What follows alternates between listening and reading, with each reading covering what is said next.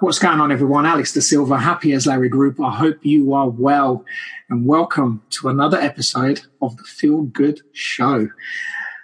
I have a very interesting, fascinating, and it's a podcast I've been looking forward to do for a little while.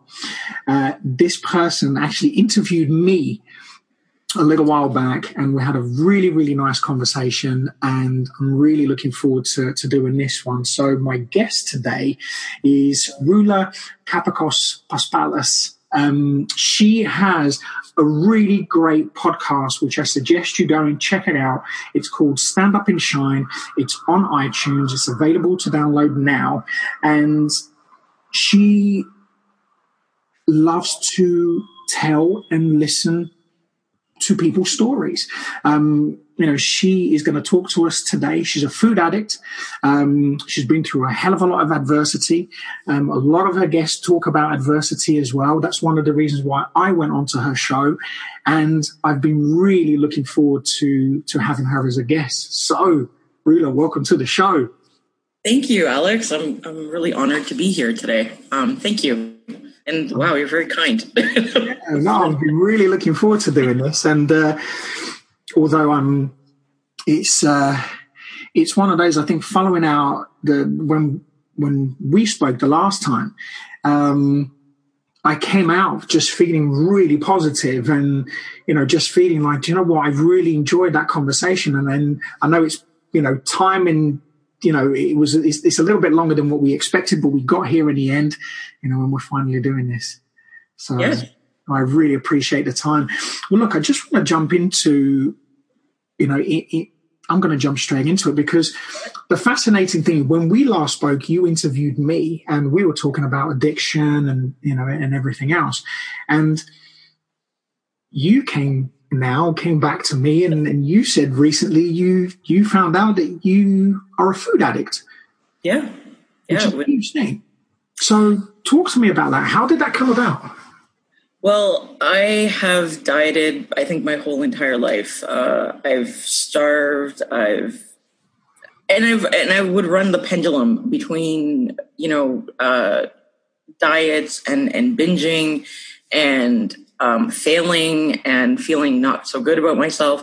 But mostly, the thing is, when I hit puberty, and I hit it really early, I developed a womanly body.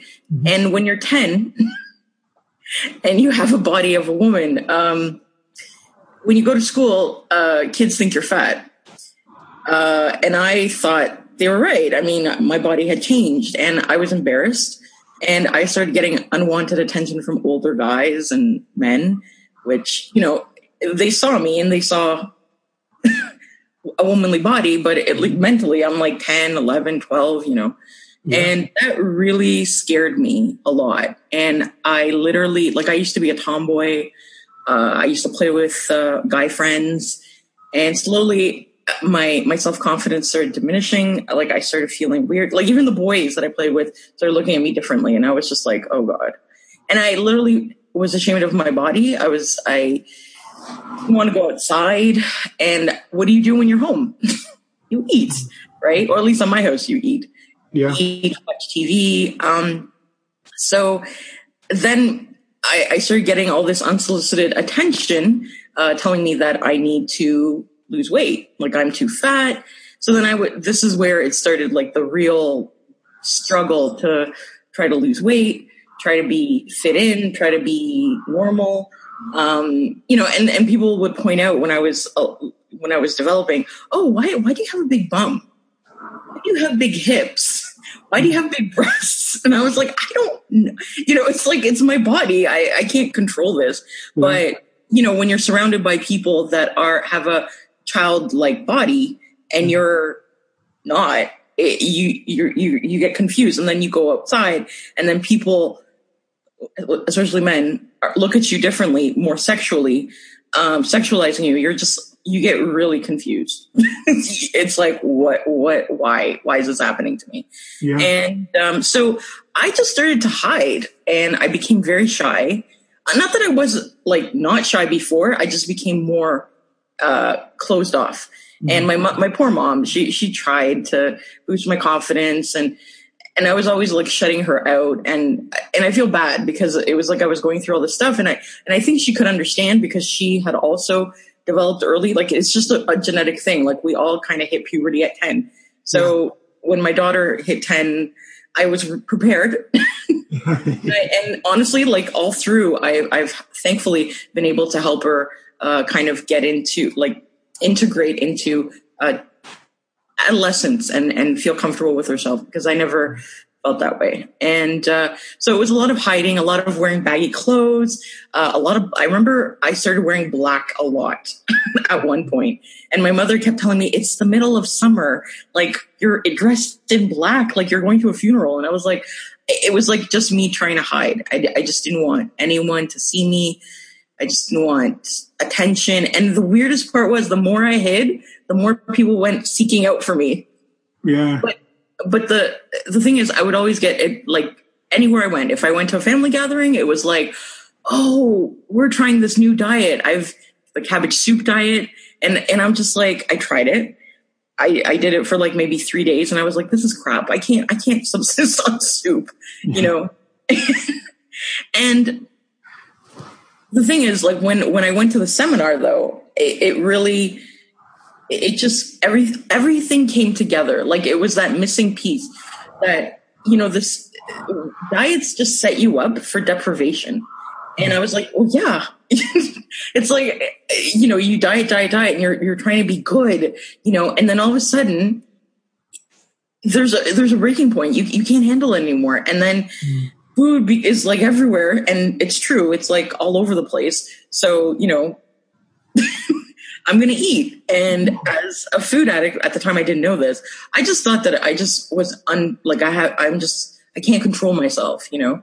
Yeah. And, but it's like I set myself up to do that. Yeah. But also, I didn't realize that food, industrialized food, like chips, pop, chocolate bars, all that, they're created so that you can't put them down. Yeah. So even now, like, children are becoming food addicts, even if they weren't. A bag of chips is designed so you won't put it down, like, so that you eat the whole bag. Yeah. You know, they even have like commercials advertising that you can't just put it down. And it's like, yeah. Pringles had the best one. Do you know Pringles? Do you have Pringles? Yeah. So once you pop, you can't stop. Yeah. Yeah, I mean, I'm not advertising Pringles here, by the way, but no, it's true. That's what it's designed, you know. So it's not necessarily the food addict's fault. It's just sometimes some people are just wired that way. And for me, not just chips, but pop. Pop was like, if pop was alcohol, I would be considered an alcoholic because it didn't matter if I had one bottle. It didn't matter if I had 10 bottles. I had to go through the whole thing. Yeah. And the fact is, what I learned at the seminar was that once you take a sip of pop, as soon as it hits your tongue, it takes 7 seconds to reach your brain. So I was constantly searching for that high when I was drinking pop, and I didn't even know it. Like, this is how insidious it was, that I didn't even know I had become an addict. Yeah. And I had blamed myself. I thought, you know, there's something wrong with me. Like, you know, how can I be like this? You know, I mean, yes, I hid a lot, and I know that the weight that I put on was to hide the fact that I had developed.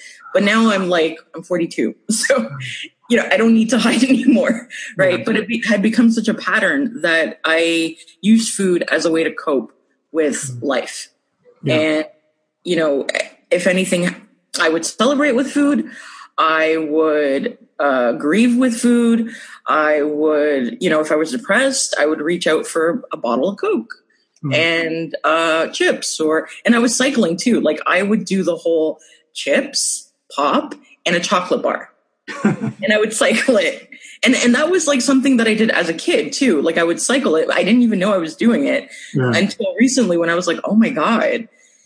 But I'm thankful that I found this seminar and this Dr. Vera Tarman here in Toronto, Ontario. She had given that seminar, I believe it was in April.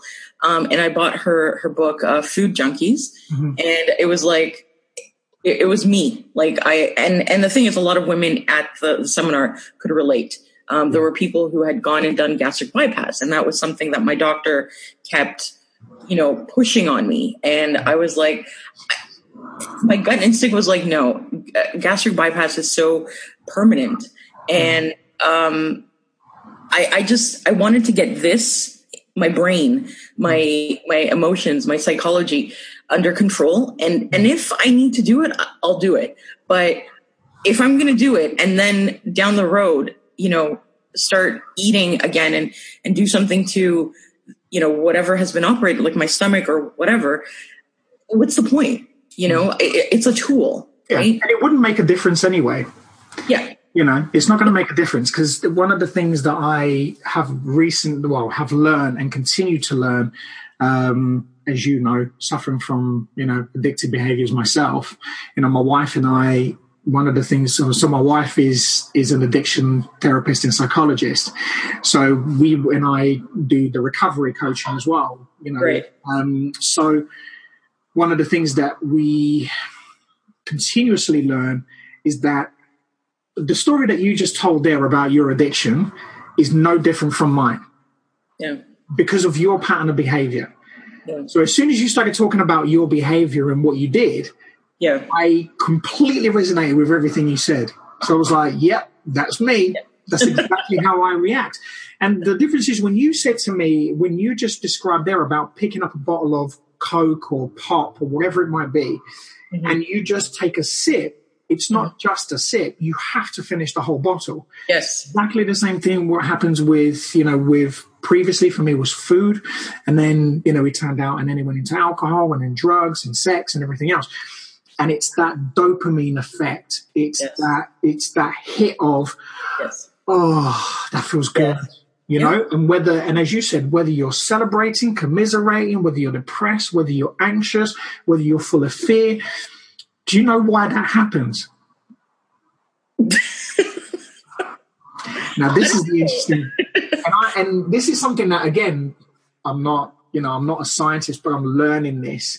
Mm-hmm. And I believe, I can't remember this gentleman's name, but he said it himself, and it's something that I'll come back to his name, but he basically talks about and says that addiction doesn't exist, which I believe.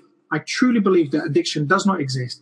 And the reason being is, I'll explain. So it's a learned pattern of behavior. So we learn coping mechanisms throughout life, right? So we learn how to laugh, we learn how to cry, we learn how to, we as we start to grow from childhood, so we go from being innocent and pure, and then we start to learn certain patterns of behavior as we start to get that little bit older. So what happens during that time? We also learn coping mechanisms.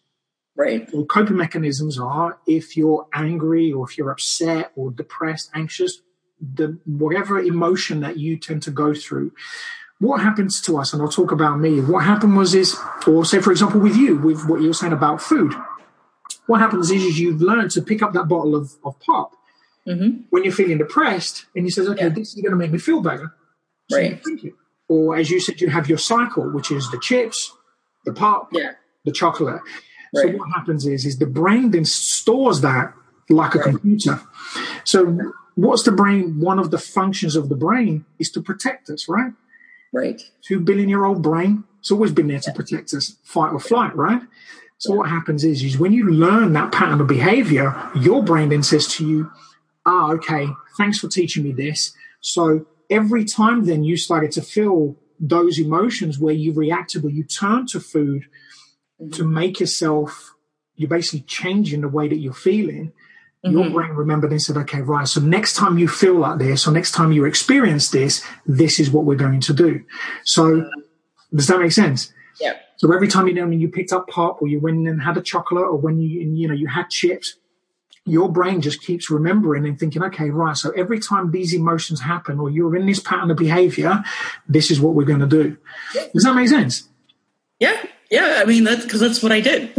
Yeah. It was something like, especially with the picking up the chips and the chocolate and the pop, Pop not so much in my early life, like when I was a kid, going to school, like elementary school. Those were the two things I would always, because they were really cheap and you could buy for $1, like you could get chips and chocolate. Now you have to spend like God knows how much to get those things. But back in the day when, you could buy chips for 50 cents. And a chocolate bar for 50 cents. I would get those two. And those were like a treat for my dad, right? So I think what I equated that, like when I would do that, my dad, giving me money and me feeling special and going to the store and feeling like a big girl, and being able to buy this stuff. And then of course the goal, eating the chocolate bar and the chips. And the thing is too, chips are salty. Chocolate bars are sweet. So it's like the balance of the two, of the yin and the yang. And then, as I grew older, it's like I was introduced to Coke or pop. And that's where things got really wild.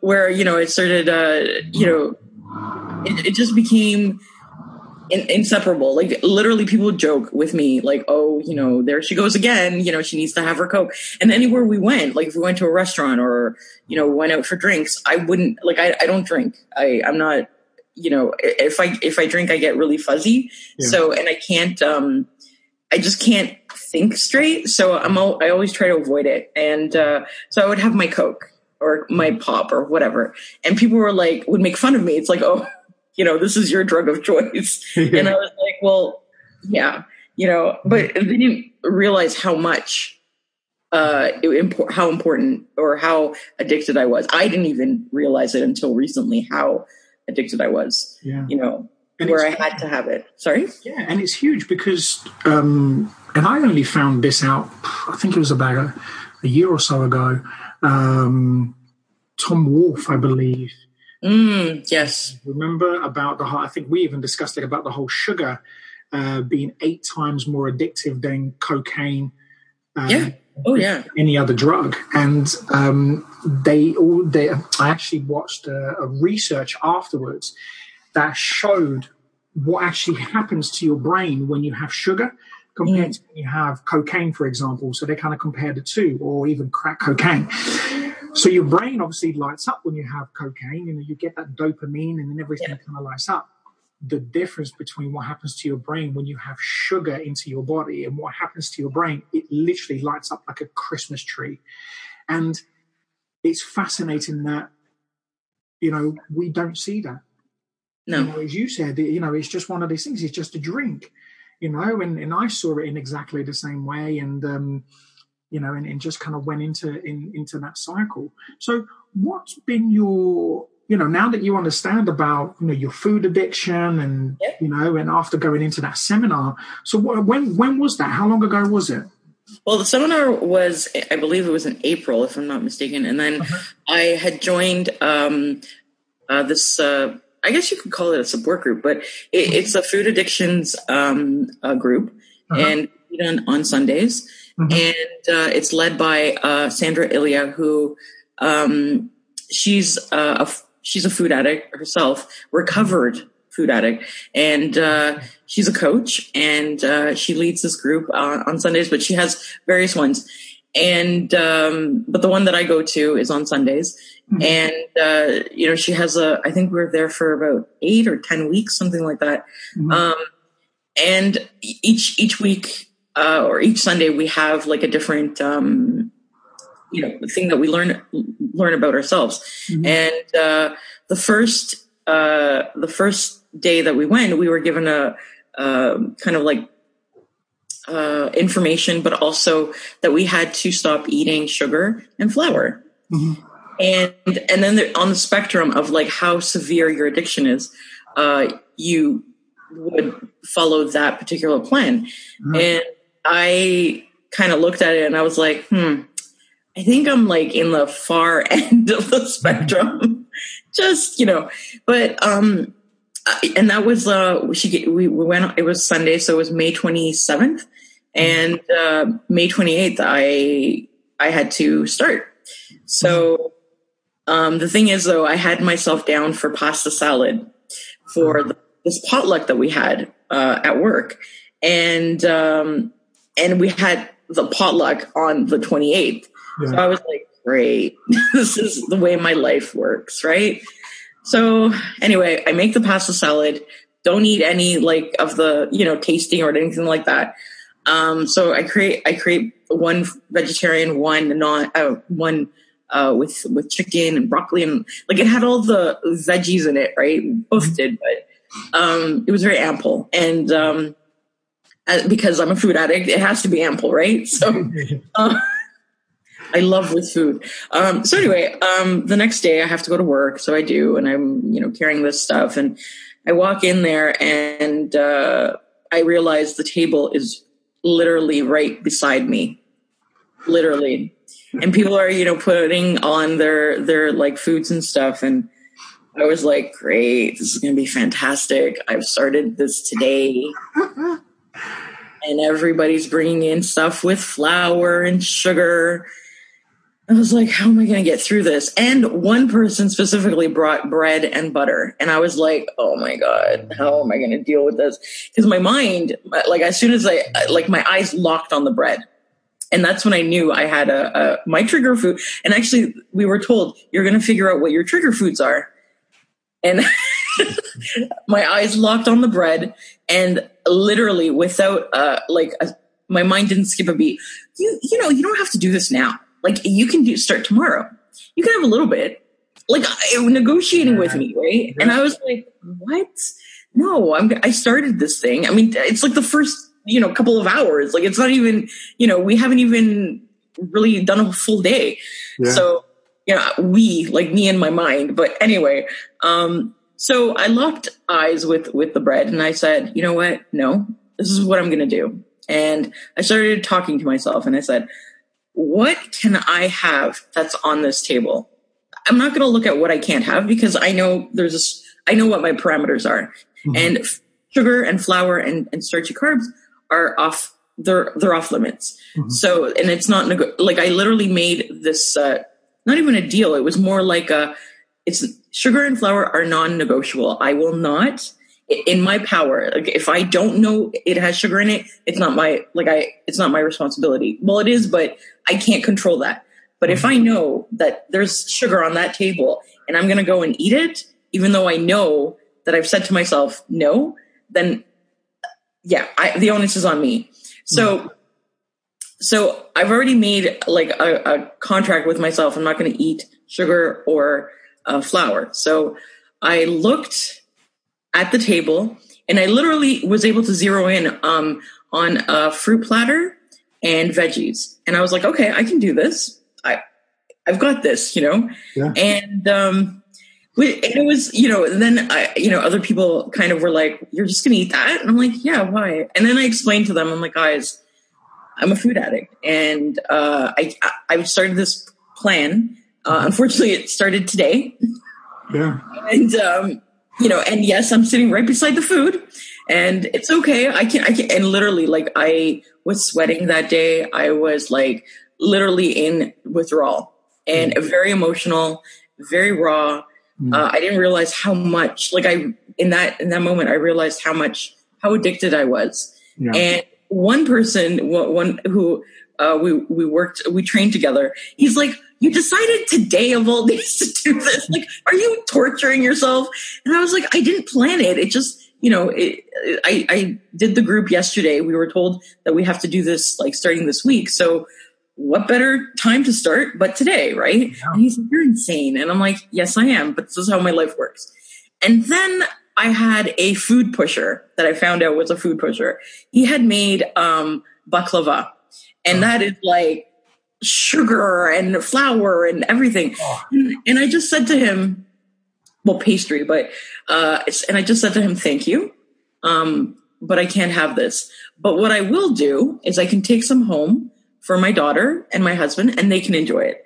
So, and that's what I did, because I didn't want to hurt his feelings either. But I was like, this is what I don't understand. Like, when you tell someone I'm a food addict, and these are the things that I've stopped eating, I cannot eat this. It's almost like telling, an alcoholic, oh, just have a shot. Yeah. So now how many times people have done that to me? Like nothing will happen. Or it's like, oh, it's Christmas. Just have a little, a line of cocaine. Yeah, you want to have one. It's fine. It's like, no, I can't, and anyway, I got through it.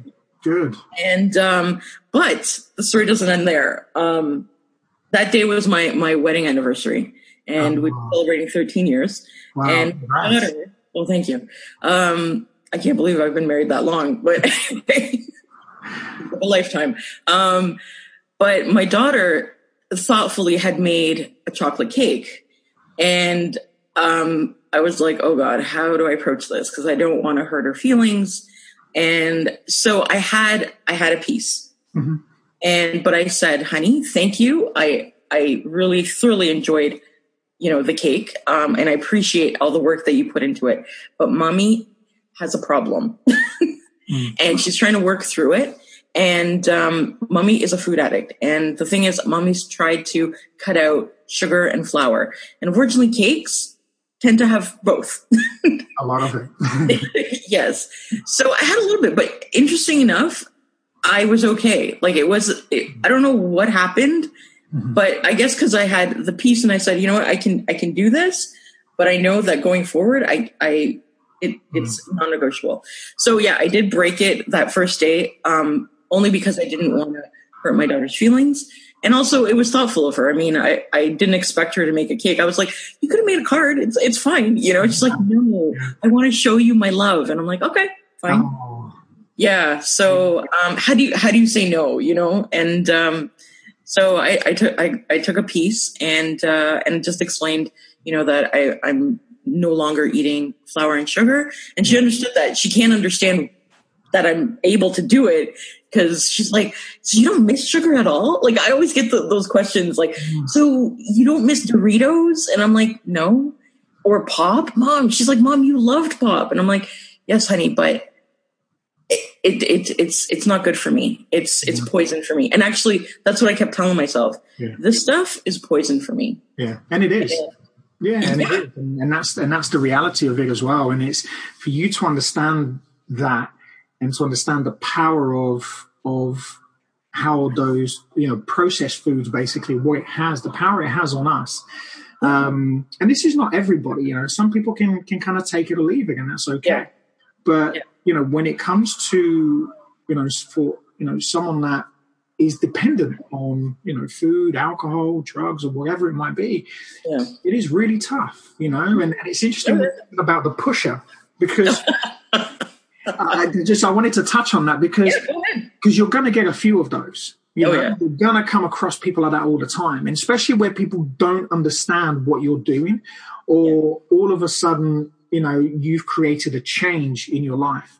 That can really put people off, and that can set people back. And it's happened to me a couple of times where, people have come to me and says, yeah, but surely you can just have one, or, you used to have one before. And the occasional time, yes, okay, fair enough. I said, but that's not how it works for me, it's more what goes on in the brain, what goes on, with my emotional, my emotional health as well. For me, it's like body, mind, spirit, it's what happens to me completely. And as you said, as soon as it touches your lips, it triggers, it goes straight into the brain, and you're just reaffirming to the brain that this is okay, when actually it's not. And the one thing that I've learned, which may help you, is when somebody reacts like that, or they don't understand why you're doing it, remember, it's nothing to do with you. It's their issue. And usually 9 times out of 10 or 10 times out of 10, I've seen it's their insecurity. Because what happens is what you've done is you've changed something in your life, and you're doing something really positive for yourself. And when that happens, usually it triggers something in somebody else. So when somebody sees that, it triggers something in them that they know they need to change. Doesn't necessarily have anything to do with food, but it may be something from an emotional perspective. And that's what it does. So what they do is they, to make them feel better, they try to then push that on you and say, well, are you sure you need to do that? Are you sure you're not allowed to have a piece of cake or some baklava or, or a glass of pop or whatever it might be? And you know what? You should be really proud of yourself for putting that boundary in place, because boundaries is huge when you're going through this. Because as you said, and you've clearly realized, this stuff for you is poison. And, you're coming to understand how important your body, your mind and your spirit is, and you've got to put you first. Yeah. Yeah. Well, that's the thing. I have been going through kind of like a internal transformation, because I have been questioning, my life and my value system and how much I value myself. And I look in the mirror and I'm like, how much do you actually value yourself? It's like, I would spend hours working, and this is like before because we moved from the big city. We used to live in a city. It's called Mississauga. It's close to Toronto, and we ended up selling our home, and we moved to the Niagara area, which is closer to the States. I think close to Niagara Falls, about 20 minutes. Yeah. And so I'm in a smaller town or city, and in that move and living here, I've had the opportunity to start evaluating my life, because I'm not working constantly. Like when I was working, it was crazy. Like I didn't have time to even think or be with myself. And the times that I would be with myself, I would literally be so tired that I'd be falling asleep. And so I've been in this kind of like year and a half of contemplation of what I want to do with my life. How much do I value myself? Why would I allow myself to get to this point where, my highest weight was 337. Wow. And and I could barely, my mobility was very limited. And that wasn't me. Like I would look in the mirror and I'm like, what happened to you? Like you were never like this. I enjoyed sports. I don't do that. I used to walk a lot. Don't do that. It's just a lot of things. Like my life became so limited and so small. And the only person I had to blame was me, because I had created that. And why? Because, I was busy, worrying about paying off, a mortgage. I'm, busy, looking after everyone else but me, and I was like, where do I fit in my own life? Like, it's like I became the least important person in my life, and sorry. I was just going to say you were continuously avoiding the biggest problem. Yes. Yeah. And that's the thing I was avoiding. Because I felt like such a failure. Like, even going in, like the last weight loss clinic that I went to, who actually is working with this lady, Sandra Ilya, the food addiction coach. They were so positive to me, and they would just try to make me feel good when I'd walk in, and I just had this like failure mentality, like it's, oh wow, I lost weight, oh wow, like I wasn't even happy like with my success, like because I was like, this is in my head, it was like I'm just gonna fail again, I know it. And then of course my schedule got really hectic, and I couldn't go in and get my weigh-ins and just update on what I should be doing. And so I stopped for roughly maybe a year and a half, like since I moved out here.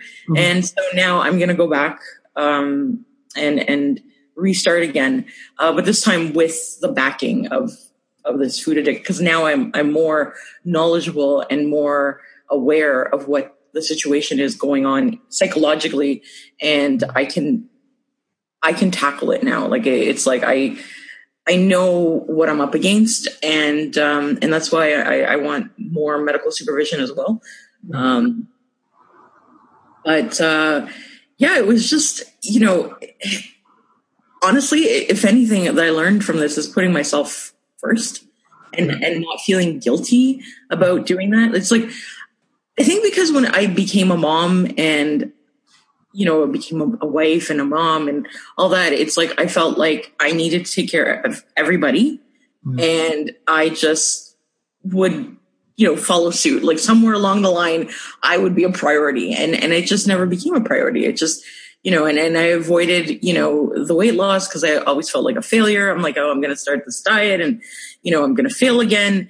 But now it's different. It's like, okay, I am a food addict. I know this. I have a diet, like a program in place. I know this. I got this. It's going to be medically supervised. So like it's going to work this time. And when I started the podcast, I even said it. It's like, but this time it's different. Like I've struggled. I've, done everything, insane thing known in diets, and nothing's worked. And so finally realizing that missing link, that missing piece of like, you know what? Yeah, you're a food addict, and yeah, you're going to use food. And also, in the program that I'm following now, this 12-step program is encouraged. So though I haven't found time yet, but I will be pursuing that as well, because I think it's important to follow the 12 steps. Yeah. And actually, you came to mind when she was talking about it. I'm like, oh my God. And listen, and it really works. There is, obviously, I'll talk to you offline and let you know, but there is one which is huge for that. It's actually, very popular here anyway. Oh. It's really, really good. And I know that I think it's global anyway, so I can talk to you about it offline, but it's a 12-step. And for anybody who's listening, who is struggling, I can put some links for you as well, whether it's drugs, alcohol, food, or sex addiction. I can put some links afterwards where people can go and check it out. But, it's, I think what you're doing is fantastic. It really, really is. And I think it takes so much courage, especially around the food stuff. I struggle with it myself, but, for me, I guess it was like I just wanted everything. I wanted everything. And it's interesting that even now, I can still struggle. I can still struggle now. Food, and I know this because we have to eat. We have to eat. We have to eat to survive. But one of the things that I've learned, and I wanted to kind of just ask you, and just to see, what you've got in place. One of the things that really helped me, and you said about removing sugar and flour and stuff like that. And there are certain things which absolutely, I think it's really important, especially processed stuff. So I committed. So with me and my wife's the same as well. And she suffered with food addiction herself. She had bulimia. And she went through that whole process. Yeah. So one of the things that was really helpful for both of us, as you said, having a support network, which you found. And I think that's so important. The second one is having that accountability, making yourself responsible, So easy for me to blame, the alcohol industry, the food industry, the, blah, blah, blah, blah, blah. Which I did. I blamed everybody else. It was everybody else's fault, but the fact of the matter is, as you said, when I looked in a mirror, it was me. It's my responsibility because it's my body and it's who I am. And that's one of the things, and you admitted that. And I think, again, that's another thing that's so important, to take full accountability, because do you know what the beautiful thing about life is? It's not permanent. You can change anything. That's the beauty about life. Do you know what I mean? Yes. Everything is possible. And that's the thing, there is no such thing as failure, because it doesn't exist. Because failure, as far as I understand, is as long as you keep going, you're never going to fail. It's when you stop trying that you may consider yourself. Do you know what I mean? But the funny thing is, you talked about, feeling like a failure because you tried all of these diets and none of them work. But at least you tried. At least you were trying to find something.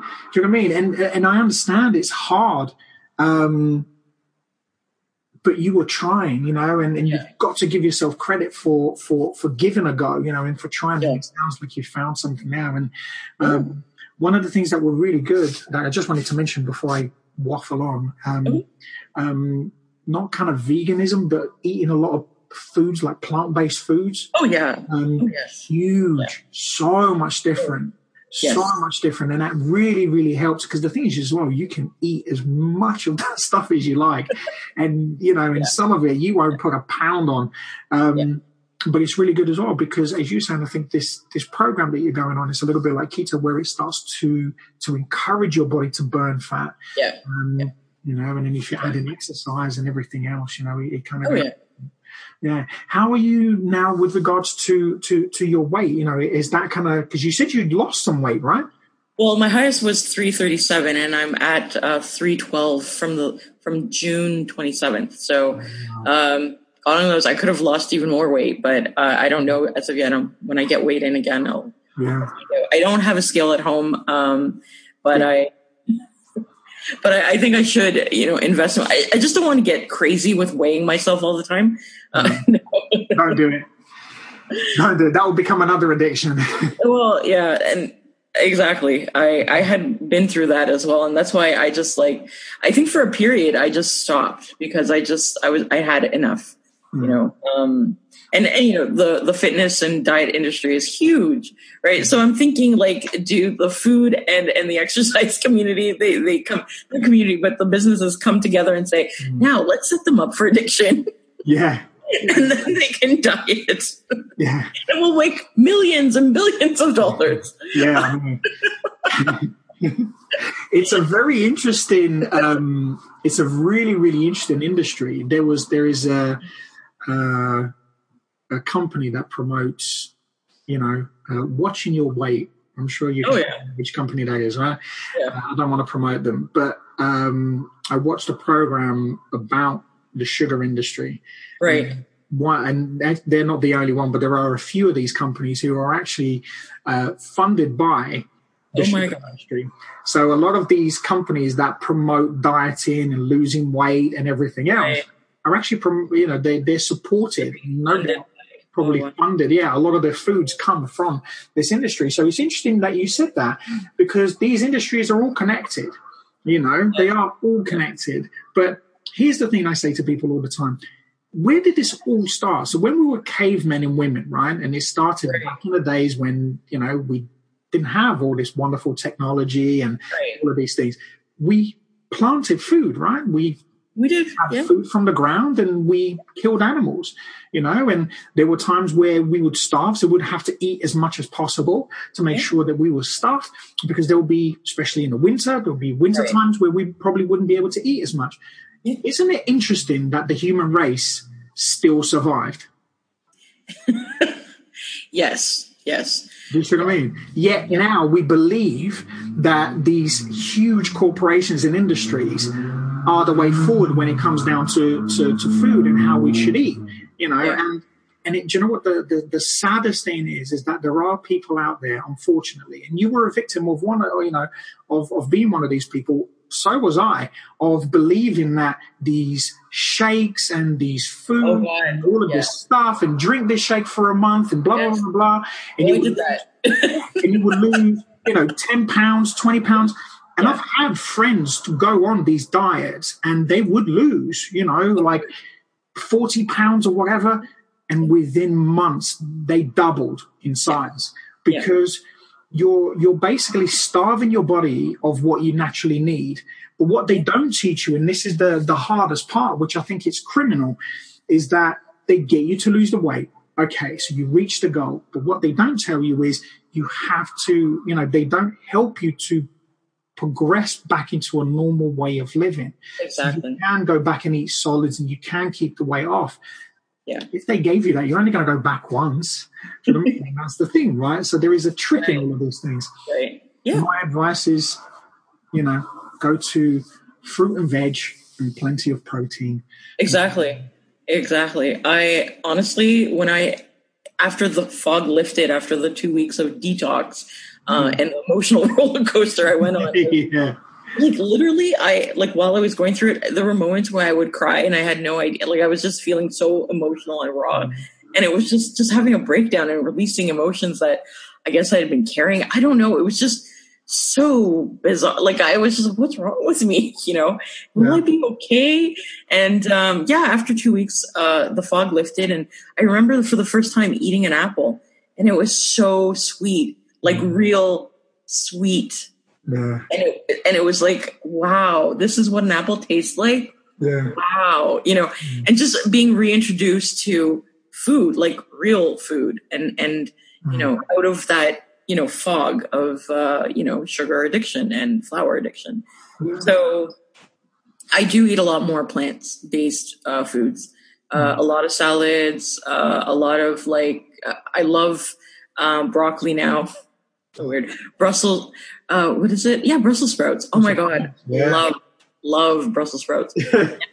I don't know, before, I guess when I was a lot younger, I was like, oh, but now it's like, wow. Tell you what, I don't know if you've tried this before, but this is an amazing stir fry. Broccoli, Brussels sprouts. You can crush some walnuts in there towards the end. Oh, wow. Just a little bit of coconut oil. Just heat up some coconut oil on a wok. And just cut the broccoli really small.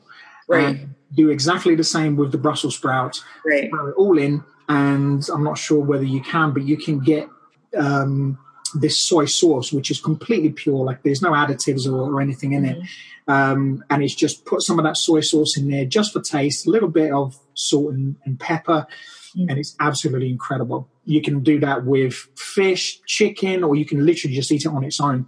I still do sometimes. Unfortunately, I can't eat as much of it because my wife doesn't like it at the moment. But once the baby comes out, I think she'll go back to loving it. But she introduced me to this, and I kid you not, the amount you can eat. I'd be eating bowls of this stuff all day, and it helps me to really lose fat and lean out. Really, really great food. I definitely recommend it. Okay. Mixing those two. Yeah. Awesome. Amazing. Yeah. Definitely try it. Yeah. So what's your journey now, because you've got your podcast. So talk about that. Right. What's going on? Well, I interviewed Joel Ingram, the midlife crisis man, a couple of weeks ago, and I have another interview that I'll be posting soon with Sylvia Domansky. She's a psychotherapist, and that'll come out shortly. And then I'm going to be focusing on my own. I'm going to do my own thing solo, where I'm talking about being a food addict, confessions of a food addict, basically, or a food junkie. And just talking about my journey and, just all the things that I get into as a food addict. So yeah, that'll be coming out shortly. Probably have it on iTunes and more. I'll probably be posting on YouTube as well, so that people who can't get on iTunes see it on YouTube. Yeah, sounds amazing. I'm really looking forward to that. Thank you. It was just because I was thinking about it. I'm like, I've seen a few things on YouTube, and I don't know if it's missing, but I think that there has to be a light shone on food addiction, and a lot of people think it's just food in, calories in, calories out, and it just I remember there was a fitness. Very famous fitness person who was being interviewed, and she was like, talking about keto and all that. And, it's just another version of Atkins. And, the way to lose weight is calories in, calories out. And I was like, whoa. It really bothered me because I'm like, I've done calories in, calories out. There's also a mental component that they never talk about, that they never touch upon. Like, what if that person is a food addict? They can't just do calories in, calories out. Like, that's impossible for them, unless they put measures like, say, I'm not going to eat the sugar. I'm not going to eat the flour. These things do weird things to my body chemistry. Yeah. So, it made me angry, but it also made me sad because there are people out there who are probably suffering. And now I can recognize a food addict. This is the funny part, where people that I work with, it's like, oh my God, we have Candy Fridays. And yeah, exactly. But it's funny because people were like, when I started my detox, do you want some thank you, but no thank you, oh, we're going to have a pizza party, and I'm like, I don't do pizza, things like that where, oh, but how, and it's like, well, because, I'm doing this thing and it's working and I don't want to ruin it. Right.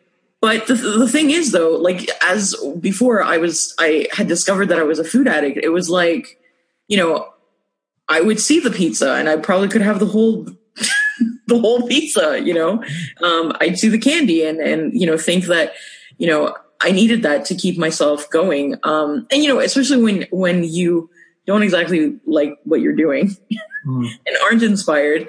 Yeah. Candy is good. It sweetens the day, and I think mostly I did that as well. I thought I had such a negative view of my life, even though I was like very much into self-help and very much into, personal development.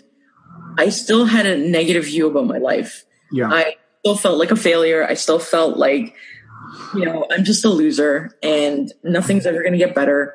And I think the weight had a lot to do with it as well. And so candy, was my go-to to sweeten, my day, sweeten up my, brighten my chemistry, my brain. And like when I see a person at work and who's like, oh my God, candy, it's like, oh my God, those cookies are so wonderful, and I'm like, oh, it's like, I can recognize a food addict. And some people have said, yeah, I am, but I can't help it. And I'm like, okay. Yeah. I'm not, see, the thing is, I'm not on the bandwagon of like, oh, if you're a food addict, join me on this. It's like, this is what I'm doing. Yeah. If you're inspired, you can do the same, or you can change. Ultimately, what I want to do is, this is by example, you can change too. That's ultimately, and there are some people who are making changes in their lives where it's like, wow, one lady that I know is quitting smoking.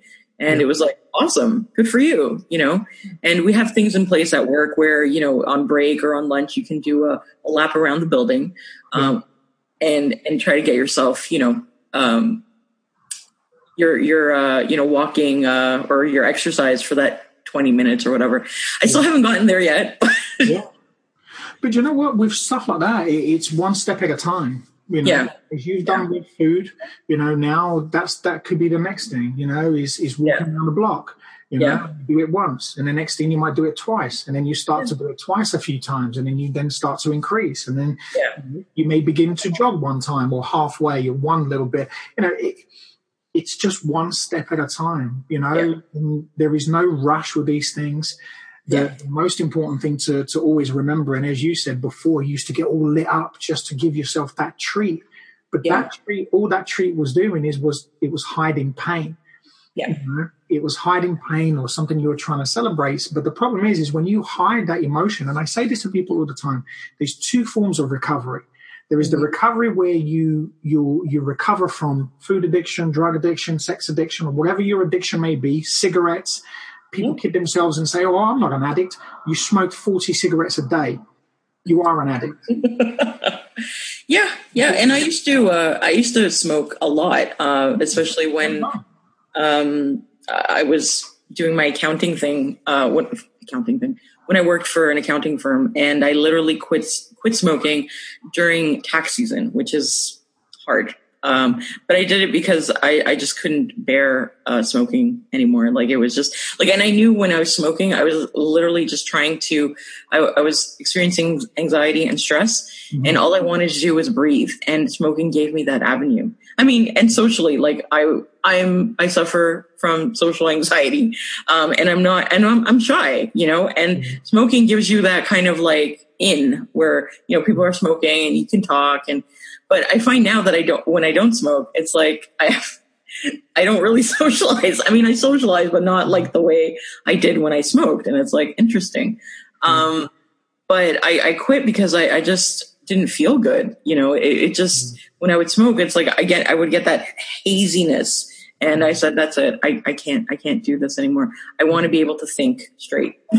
And this is the thing as well, isn't it? It's about giving your body the ability to function as it's supposed to.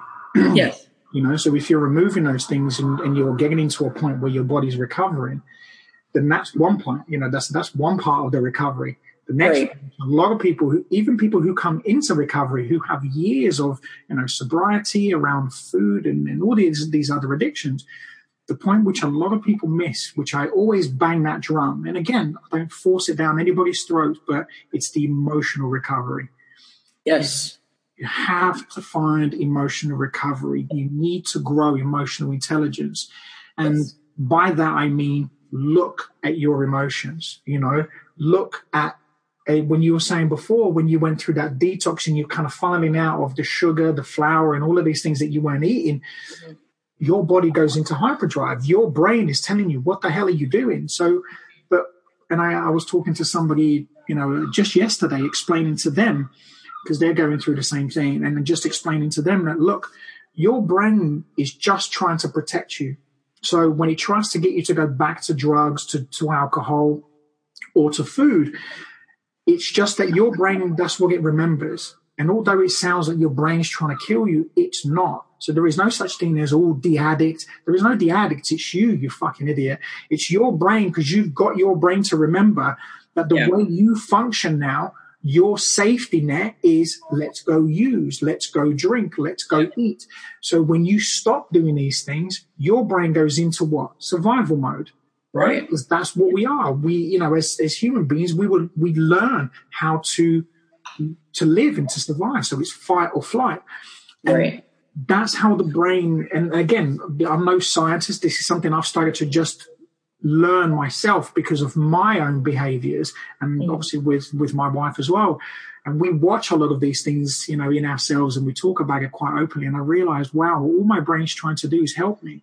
So what I learned to do now is to change those triggers. So when my brain says to me, as probably yours does, it says to me, well, why don't we go and have a drink? Although it doesn't happen as often now, but if it says to me, I actually, not too long ago, I was driving somewhere, and a song came on, and it reminded me of being in a nightclub. Oh. And I remember drinking and using that night, and my brain just said to me, that would be a good idea, wouldn't it? And the first thing I did is, before I would go, oh God, yeah, that sounds like it. I'd attach to that thought. Yeah. It would just materialize, because what I did then is I affirmed to my brain that actually, yeah, that would be a great idea. So my brain's saying to me, well, look, why don't we go back to that safety net? Let's go back and do that, right? So whereas what I do now is I laugh to myself and I says, yeah, not today. So I just tell myself that, nah, not today. Yeah. It's okay. And I have little affirmations that help me to just say, well, do you know what? I don't want to do that today. Or if my brain then starts to tell me, well, you're not good enough, or, look at you, you're disgusting, blah, blah, blah, blah. One of the other ones I use is, well, actually, do you know what? I don't think we should speak to each other like that anymore. I think we deserve more than this.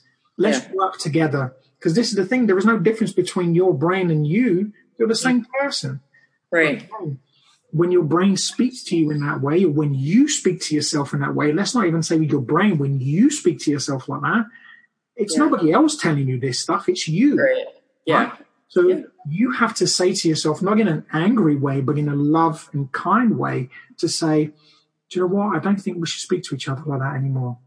And it's interesting how the brain then starts to change, because all you're doing is you're just reaffirming to your brain that, no, it's okay. We're all right. So when your brain sends those messages to you, all it's trying to say is, because you're doing something different. So like for you, you're moving from your food addiction. Your brain is giving you the signals as in you're changing something. This doesn't feel quite right. Hang on, go back to food, go and grab the pop, go and grab the sugar, go and get the chocolate, go and get the chips. And all you have to do is calmly just say, no, we don't have to. It's okay. Actually, I went through that because our cafeteria, unfortunately, has at work has it's all junk food. It's nothing. Cafeterias are all about. And my brain, it was towards the end of the detox, and my brain was like, "Hey, look at the pop. You can have a sip. You've been really good." And then, look, there's some chips. You can have some chips. And then, look, there's the chocolate bar. Come on, you used to do this. You used to have the pop, the chips, the chocolate bar. And I was like, I just looked at it, and this is the interesting part, because I used to tell myself whenever that voice would come on, no, that's poison. I'm not going to have it. And this is where I knew I was going to be okay. My brain, or my other voice, responded, no, that's poison. I don't need to have that. And right then and there, I was like, I'm okay. I'm going to be okay. If I'm aligned with myself now, like that voice, whenever it creeps up, I have an ally in myself. Whereas before I didn't. Before I would give in and be like, oh, okay, I'm a loser, so I'll just, just go and get the pop or whatever, And you're not, you're not a loser. You're not, whatever it is that you call yourself. Yeah. And this is the thing. And even down to small things like that, it's reaffirming to yourself that, no, we're not. Yeah. No, I'm not. We're good. Yeah. Oh, yeah. And it's it's owning who you are again.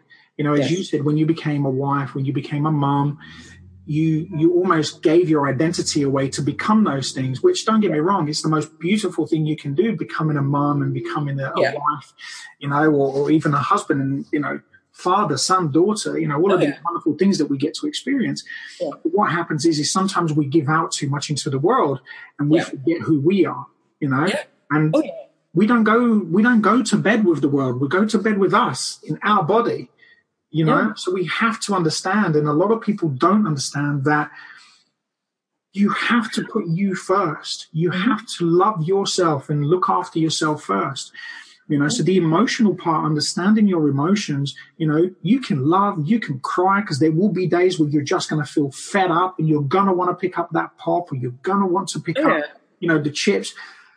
And you know what? It's okay to feel like that, because it's just an emotion. Yeah. But emotions pass if you start to understand that. If you just allow the process to happen. And I say to people, sit with it for a second. Mm-hmm. Don't go pick up the drug. Don't go pick up the drink. Just sit with it. And it's not, well, it's okay for you to say. No, it's practice. Because it is going to be hard, and it may take a week. It may take a month. But what I say to people, it's not just going to go all of a sudden. This is a lifetime now, This is it's a way of living. It's a choice, which is the choice you've made, right? Yeah. Well, and it's also, there isn't a quick fix. Like what I realized, it's like the diet was always a quick fix, and the, what you said about the emotions will arise and they will fall, and I didn't want to feel. We don't. I would stuff myself so that I would be numb, and there was this part of me, it was like, why am I doing this? And when I finally did the detox and I was feeling the emotions and they would wash over me, I was like, okay, I get it now. It's, this is part of the process, and not having to go for food was very difficult in the beginning. But now it's like, okay, whenever the voice comes on or whenever the emotions come on, it's like, okay, I'm going to sit with it. I'm going to breathe it in and out. And maybe it takes like maybe 5-10 minutes and it goes away. And I don't need to reach for pop or for chips or a chocolate bar. It's like, I'm done. I'm good, but, and I honestly, I wish I knew this stuff when I was a lot younger. It would have made life so much easier. Oh God, yeah, don't we all? But the thing is, we wouldn't be here, Well, we wouldn't be here. We wouldn't be here having this conversation. You would be here on this incredible journey, and now, moving your podcast into doing this diary, which, by the way, I think it's an incredible idea. And I cannot wait to listen to your journey and, to watch you just grow more and more and more, because, you're such an amazing person. And I think you really deserve to go through this, you really deserve to go through this, because I think there will be a hell of a lot of people, women and men, who will see and experience what you have, to be, as big as what you were, to have lost 20 pounds and to carry on this journey now, and to now hold yourself fully accountable for the fact that you're not going to stop there. You're going to carry on going. You know, you're going to carry on losing the weight, and you're going to broadcast your ups, your downs, your sideways, your struggles, your falls. Yeah. Yeah. I mean, honestly, I think it took the podcast, like broadcasting yourself, that made me fundamentally aware of how ashamed I was of my weight, and being able to, tell people that I was going to do a podcast about weight struggles was challenging. I mean, I remember the first time that I was going to broadcast it to my Facebook group, like of, people that I, friends of mine, like not the broadcast yourself group. I was okay with them, but it was like my own group of people. It was just like, oh my God. And not, people could see I'm, a big lady, but it's like in my mind, it was like, oh my God, as if I was hiding that I was overweight or obese. Like, it's like, it was just, I don't know. It was crazy. And then to even admit, like, yes, my highest was 337. I don't think I could have said that before. Yeah. Even looking at a scale, like when I would visit my doctor, I wouldn't even ask him to weigh me. I'd be like, no, it's okay. We don't need to know. Yeah. And this time around on June 27th, 2018, I walked in there and I was like, doctor, I want you to weigh me. And he was like, okay. And I told him what I was doing. And he's like, you still should consider the, gastric bypass. I'm like, it's okay. I'm going to do this. Mm-hmm. And if need be, I'll let you know. Because he's had 5 patients that were successful with the gastric bypass. And I'm like, that's great. But I don't think it'll work for me, because of my mind. I need to get that under control. I need to get my emotions and my mind. But yeah, with the broadcasting, it's like I took the leap of faith. And when I sent it out and people were responding back to me, I was like, okay, all right. Had I gotten a backlash of like, you fat, blah, blah, blah, whatever, I don't know if I would have had the confidence, but it was this positive feedback where I was just like, whoa, okay. Mm-hmm. And that goes to show you where psychologically I was, very, very low. And it's sad. It's sad because it showed me that I wasn't living my life like to its fullest potential. And obviously, I mean, if you're limited and you're not going out and you're not, your back hurts, your knees hurt, your quality of life diminishes. And I just didn't want to live like that anymore. Honestly, and then when I see overweight people and obese people, my heart goes out to them because it's not even a laughing matter. People will make fun of obese people and it's sad. Yeah. It's not, they don't want to be that way, and sometimes they can't help it, sometimes, it's a hormonal problem. And I have hypothyroidism, and, at one point, even the doctor had said to me, like, you're never going to have children because you have this problem, and a bunch of other things that were incorporated in there. And thank God, by the grace of God, I have my daughter, and I'm so grateful for that. But, in my early 20s, being told that, I was like, holy crap. Like, and so I acted like I didn't want to have family. I didn't want to have a relationship. I didn't want anything. I just, I was going to be okay on my own. Mm. And so when I was hit with, I'm going to have a baby, and I was engaged and we got married, and it was just like, it was very fast and very quick. And so I kind of literally dived in, to be, and I made a promise to my daughter when she was a baby, newborn, that I'd try to be the best mother that I could be to her and give her the things that I never had and more. And I think that's what propelled me to try to be, give her as much as I could. And of course, forgetting that my cup does not run over. And if if I'm not giving to myself, it's not gonna, I've learned now that you need to put more into yourself so that when your cup runs over, you give that part what's running over, not what's in the cup, because you need what's in the cup to fill you, And I can't remember who I got that from, but I was like, damn, that is so, profound. Like, yes, don't give people everything, because once your cup is depleted, you become resentful. And I had become resentful, and I didn't like that either. Yeah. Like I felt like life had cheated me in some way, and life hadn't done anything to me. I had done it to me, and with my thinking, my mentality, and you do no favors to anyone by neglecting yourself. No. And the responsibility is yours. And it goes out to everybody, anybody who's listening, where people blame, and you mentioned there about, people making fun of, whether they're fat or, this is the problem. There is never going to be a perfect. Again, that's why words failure and perfection to me don't exist. Yeah. And because, you're either too fat or you're too skinny or your boobs are too big or your bum's too big or, your head's too small or there is always going to be someone who's going to make fun of another person. Oh, yeah. To you earlier, the things that, especially the journey that you're going to go on, and I'm sure you know this now, you're going to face this adversity. But you know what the beautiful thing about that is you're touching that person. You triggered something in them that they need to look at. And and whether they see that or not, doesn't matter.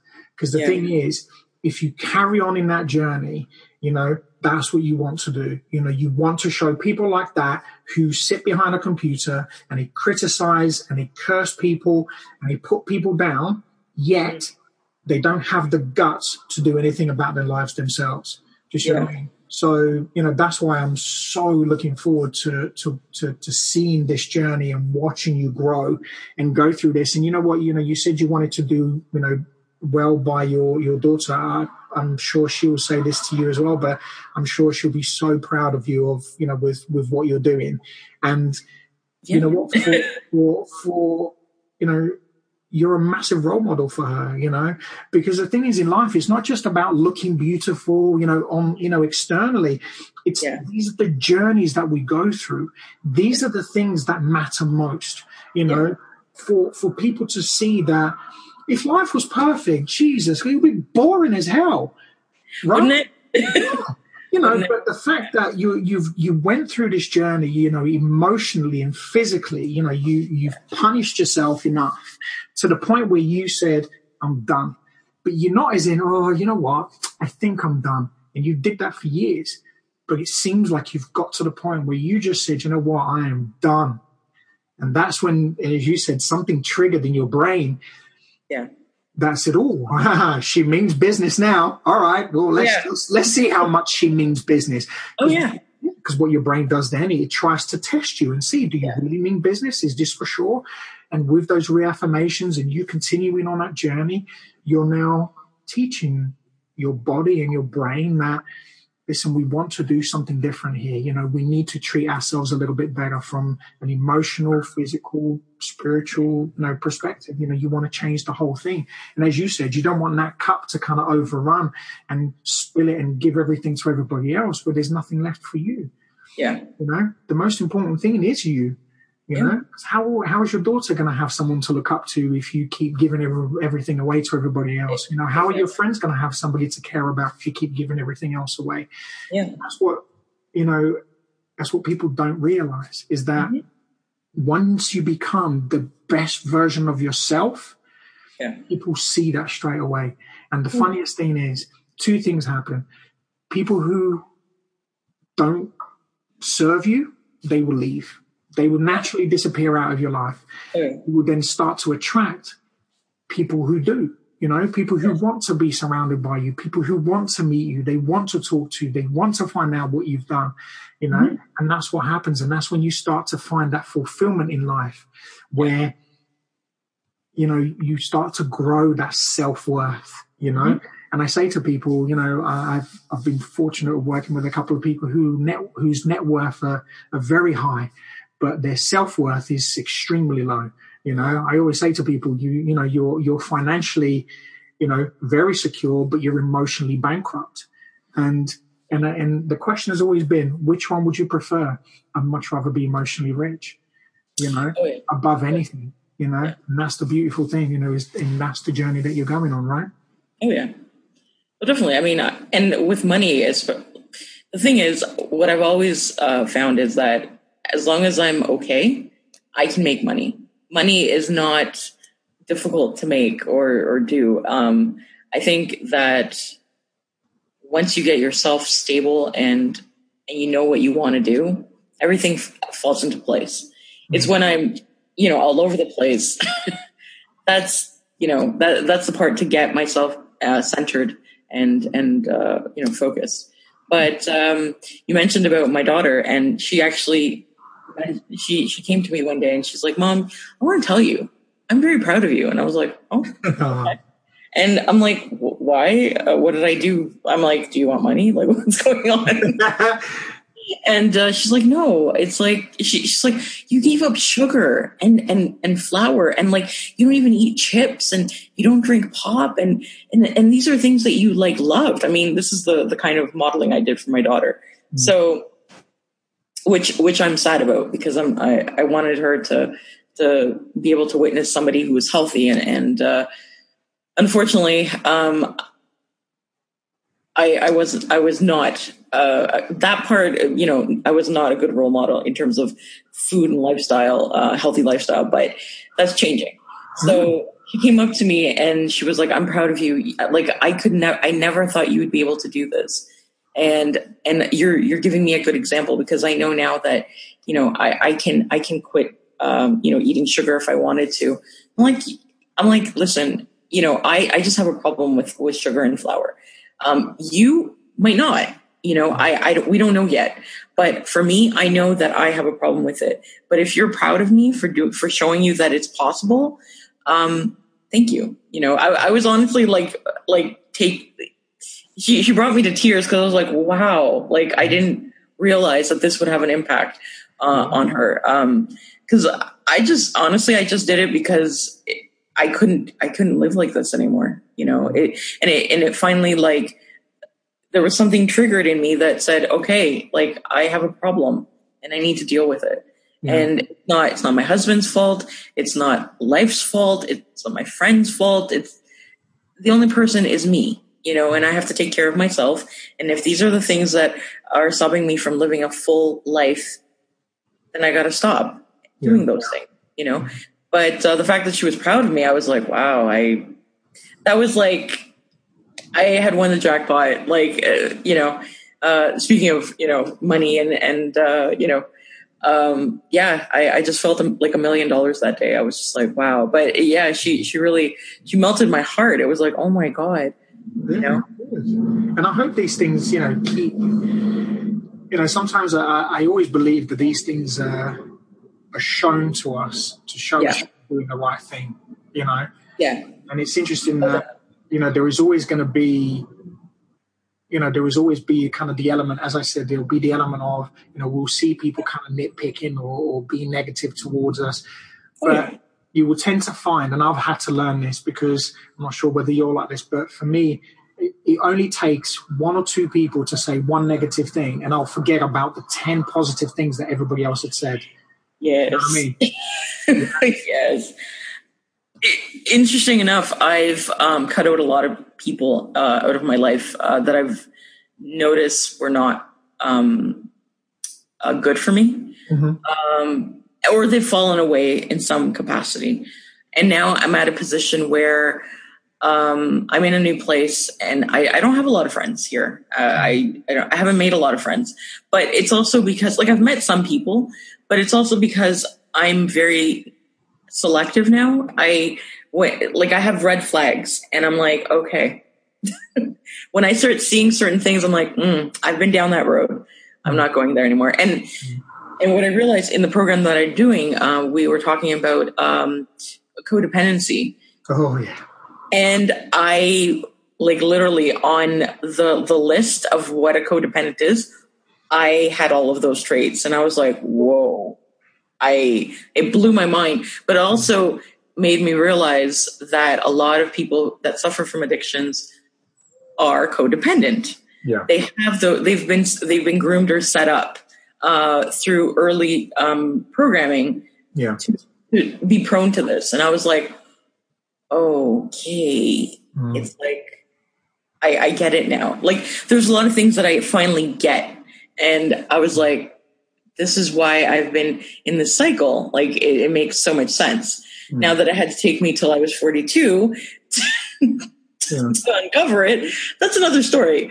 But I was like, okay, it's honestly, I'm in this phase right now where I'm transforming from the inside out, and fixing. I wouldn't even say fixing, but reprogramming a lot of the things that don't serve me, and I'm kind of like going towards a different way of being, and just recognizing, was the first step. Just recognizing, like, oh wow. And that even brought me to tears, like, oh, I'm codependent. Okay, that makes sense. Makes sense why I had, my relationships haven't always been the greatest, or my friendships. And it's interesting how sometimes codependents also attract, like, I would call them psychic vampires or energy vampires, or people who just suck the living life out of you. And it's like, whoa. That's one of the things I learned. I was like, okay. But the thing is, we attract who we are. Yeah. I mean, there is an I don't know. I'm not much of an energy vampire, but not so much not so much an energy vampire, but maybe not to that extent. But there are certain elements of our life where we will attract people who are similar to us. Do you see what I mean? And as you're saying now with codependency, because of maybe your behaviors, or you're attracting people like that because you're just an easy target where people could come and literally just sap everything out. Well, again, because you're giving everything away. Do you know what I mean? You're literally like a board of, come and take. I'm right here. It's fine. I am happy to give you anything you like. So, sap all my energy, and it's great. It'll be all right. So that's what I'm saying is it's. Yes. Yeah. Oh, yeah, because it's like the more screwed up you are, or the more whatever, it's like, I can help you, and it was always just ignoring myself, like not looking why I was doing this. It was more like, oh, I can help you because I don't have to focus on me. I'm such a low life. Like, why would I need any help? Like, who would want to help me? I'm so, a loser. Like, honestly, that's why I think concentrate on everyone else. Like, and it didn't matter if it was just family or friends. It was like, I'll be a pretzel. I'll make myself into a pretzel for you. I will do anything it takes for you. And one day I sat with myself and I'm like, why do I do that? Like, why do I make myself into a pretzel? Or why do I give so much to other people? And myself, I talk badly to myself. I put myself down. I don't respect myself. And in turn, that's what I would get. I would get disrespect. I would get, put downs. And it was like, wow. Like, I had, I could remember even in junior high school, like friends were just nasty, things that they would say. It was like, whoa. And I consider them my friends. I mean, we're not friends now, but, of course. Just the things that I would put up with that it was like, no, I would never allow someone to speak to me that way, but friends, family, even like I remember being at a family function and my aunt, like in front of everybody was like, oh, you've gained weight. Oh, you have a big ass. And I was like, what the just out of the blue, like I'm sitting there eating, and all of a sudden I'm like, what the, and everyone just, kind of stares at me and I'm like, hi. Because, she's older, I don't want to embarrass her. She embarrassed me, so it's okay, but it was like respect. She's, my aunt and I'm not going to say anything, but there was this part of me that was very angry. Like, why would you do that? Why did you feel compelled to embarrass me in front of like, a bunch of people? Like I didn't do anything to you. Like had I instigated it, I can understand, but it was just like, where'd this come from? But it was always like that. I was always being attacked for my weight. Yeah. And I kind of developed this like idea that I'm not good enough, that I'm just, and that's where the codependency is like, I'm not good enough. I will do whatever it takes to be good enough in your life, or to have your friendship, or to have your love, and ultimately is like to receive love, because I didn't value or love myself at all. Well, it's acceptance, isn't it? And that's what we seek. We seek love. We seek acceptance. We want to be accepted. But the thing is, the only person that needs to accept you is you. Yes. Yeah. That's it. Yeah. Because the thing is, what we need to understand is exactly that. When you find self-care, self-love, you have that self-kindness, you treat yourself with the self-respect that you deserve, you boost your self-esteem. You don't need anybody to do that for you. Yeah. You never need anybody to do that for you. That's your responsibility. Because this is the other thing as well. It's not other people's responsibility to make, and I'm not saying this at you, I'm saying this in general. It's not people's responsibility to make you feel anything. Yeah. It's your responsibility to feel how you want to feel. But unfortunately, we don't know that because we get taught. And again, this is not your fault. This wasn't my fault. And codependency talks about stuff like that, where, it's what gets passed down through our caregivers. Yes. Our caregivers, our society, what we see on TV. So all of these things that we pick up, it's just, these are just natural things. But you're absolutely right. It starts from childhood. Because how do we get programmed to be who we are? It starts from childhood. The child is not born, understanding that they're an addict or whatever. Like, kids are born completely innocent. They don't have those thought processes. They don't process things in judgment as we do. They don't attach to things as we do. For them, they are in the here and now. They have that self-care, that love, and, they love unconditionally, without judgment, and that's what, as we then start to grow older, we miss, because we then start to think, for me to be accepted and loved by my friends, I need to do X, Y, and Z. And the more we start to do that, the more people take advantage, and the more we feel we have to do, because I'm not good enough, I'm not doing enough. Yeah. And what happens is that you gets left behind. But the fact of the matter is that it is all about you. Mm-hmm. Always has been, always will be. Everything that happens externally outside of our lives is a bonus. These things are bonuses, because if you treat yourself the way you're supposed to be, then you are always going to have the right people in your life. Right. And the people that serve you will always be there, and you will attract those because of who you are. Right. And the people that don't, thank God, they will disappear. Do you know what I mean? They'll go away. It's like shit. It's like a bad smell. It will disappear after a while, Yeah. And this is the thing, Listen, I'm so happy that you're doing this stuff, and you're going on to this journey, and I wish you nothing but success.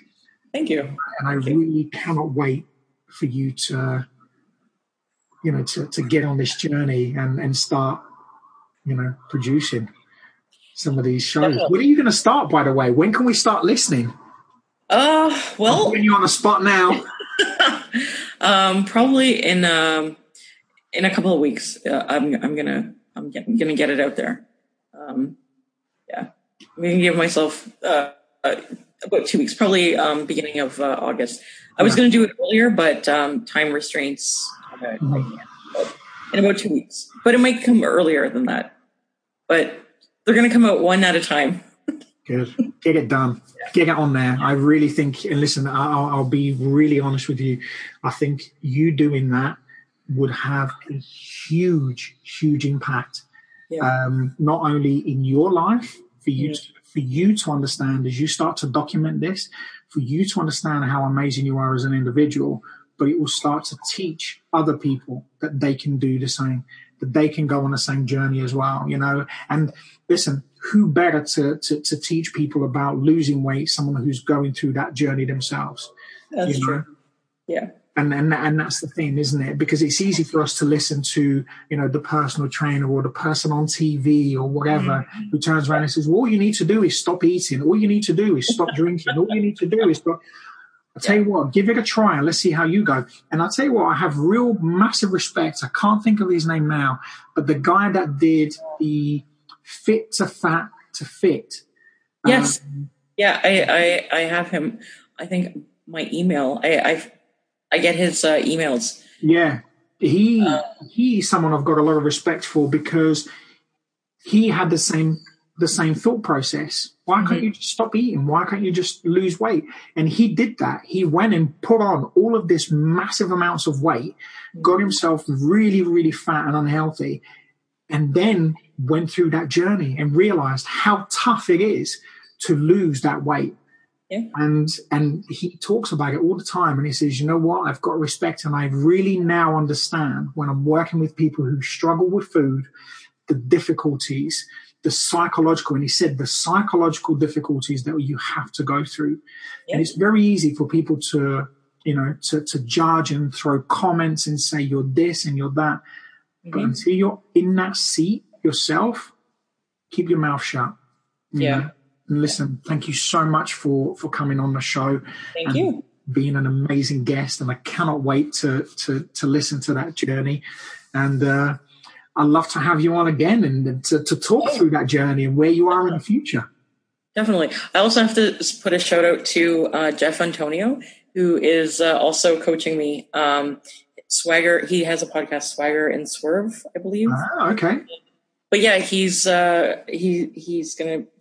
coaching me as well. So I just wanted to. Because he also when we were discussing it, he's like that would be really great, like just you talking about your journey. And I was like, I told him I'd get it done by the end of the week, and this was last week, but I haven't been able to do it just yet. So I gave myself 2 weeks, and I'm going to be out there and get it done. I will. I really believe in you. I really, really do. I think this will be the making of you. And I'm saying it on a podcast, so this will last forever. And I'm telling you, do it, and I promise you. Well, I said it out loud now, so I got to do it. Yeah, that's it. Get it done, because listen, I cannot wait to keep seeing this journey. And for us to stay in touch, I think it'll be absolutely incredible. Awesome, thank you, and thank you for having me on your show. It's been great. Thank you. My absolute pleasure. Listen, guys, thank you so much for listening. And we covered some incredible topics here, around addictive behaviors, drugs, alcohol, sex, food in particular. So I will put some links that you can go and check it out. If you do have any questions around that stuff and you do want some help, this is stuff that we do as a business. So you can always go on to our website, which is www.happyaslarrygroup.com. I wish you all an amazing day, evening, whatever you decide to do. Thank you so much for being on the show. Once again, you're an absolute inspiration, and I wish you nothing but the best and success. Thank you. Awesome, guys. Listen, thank you all so much. Have an amazing time. I'll speak to you next time. Take care.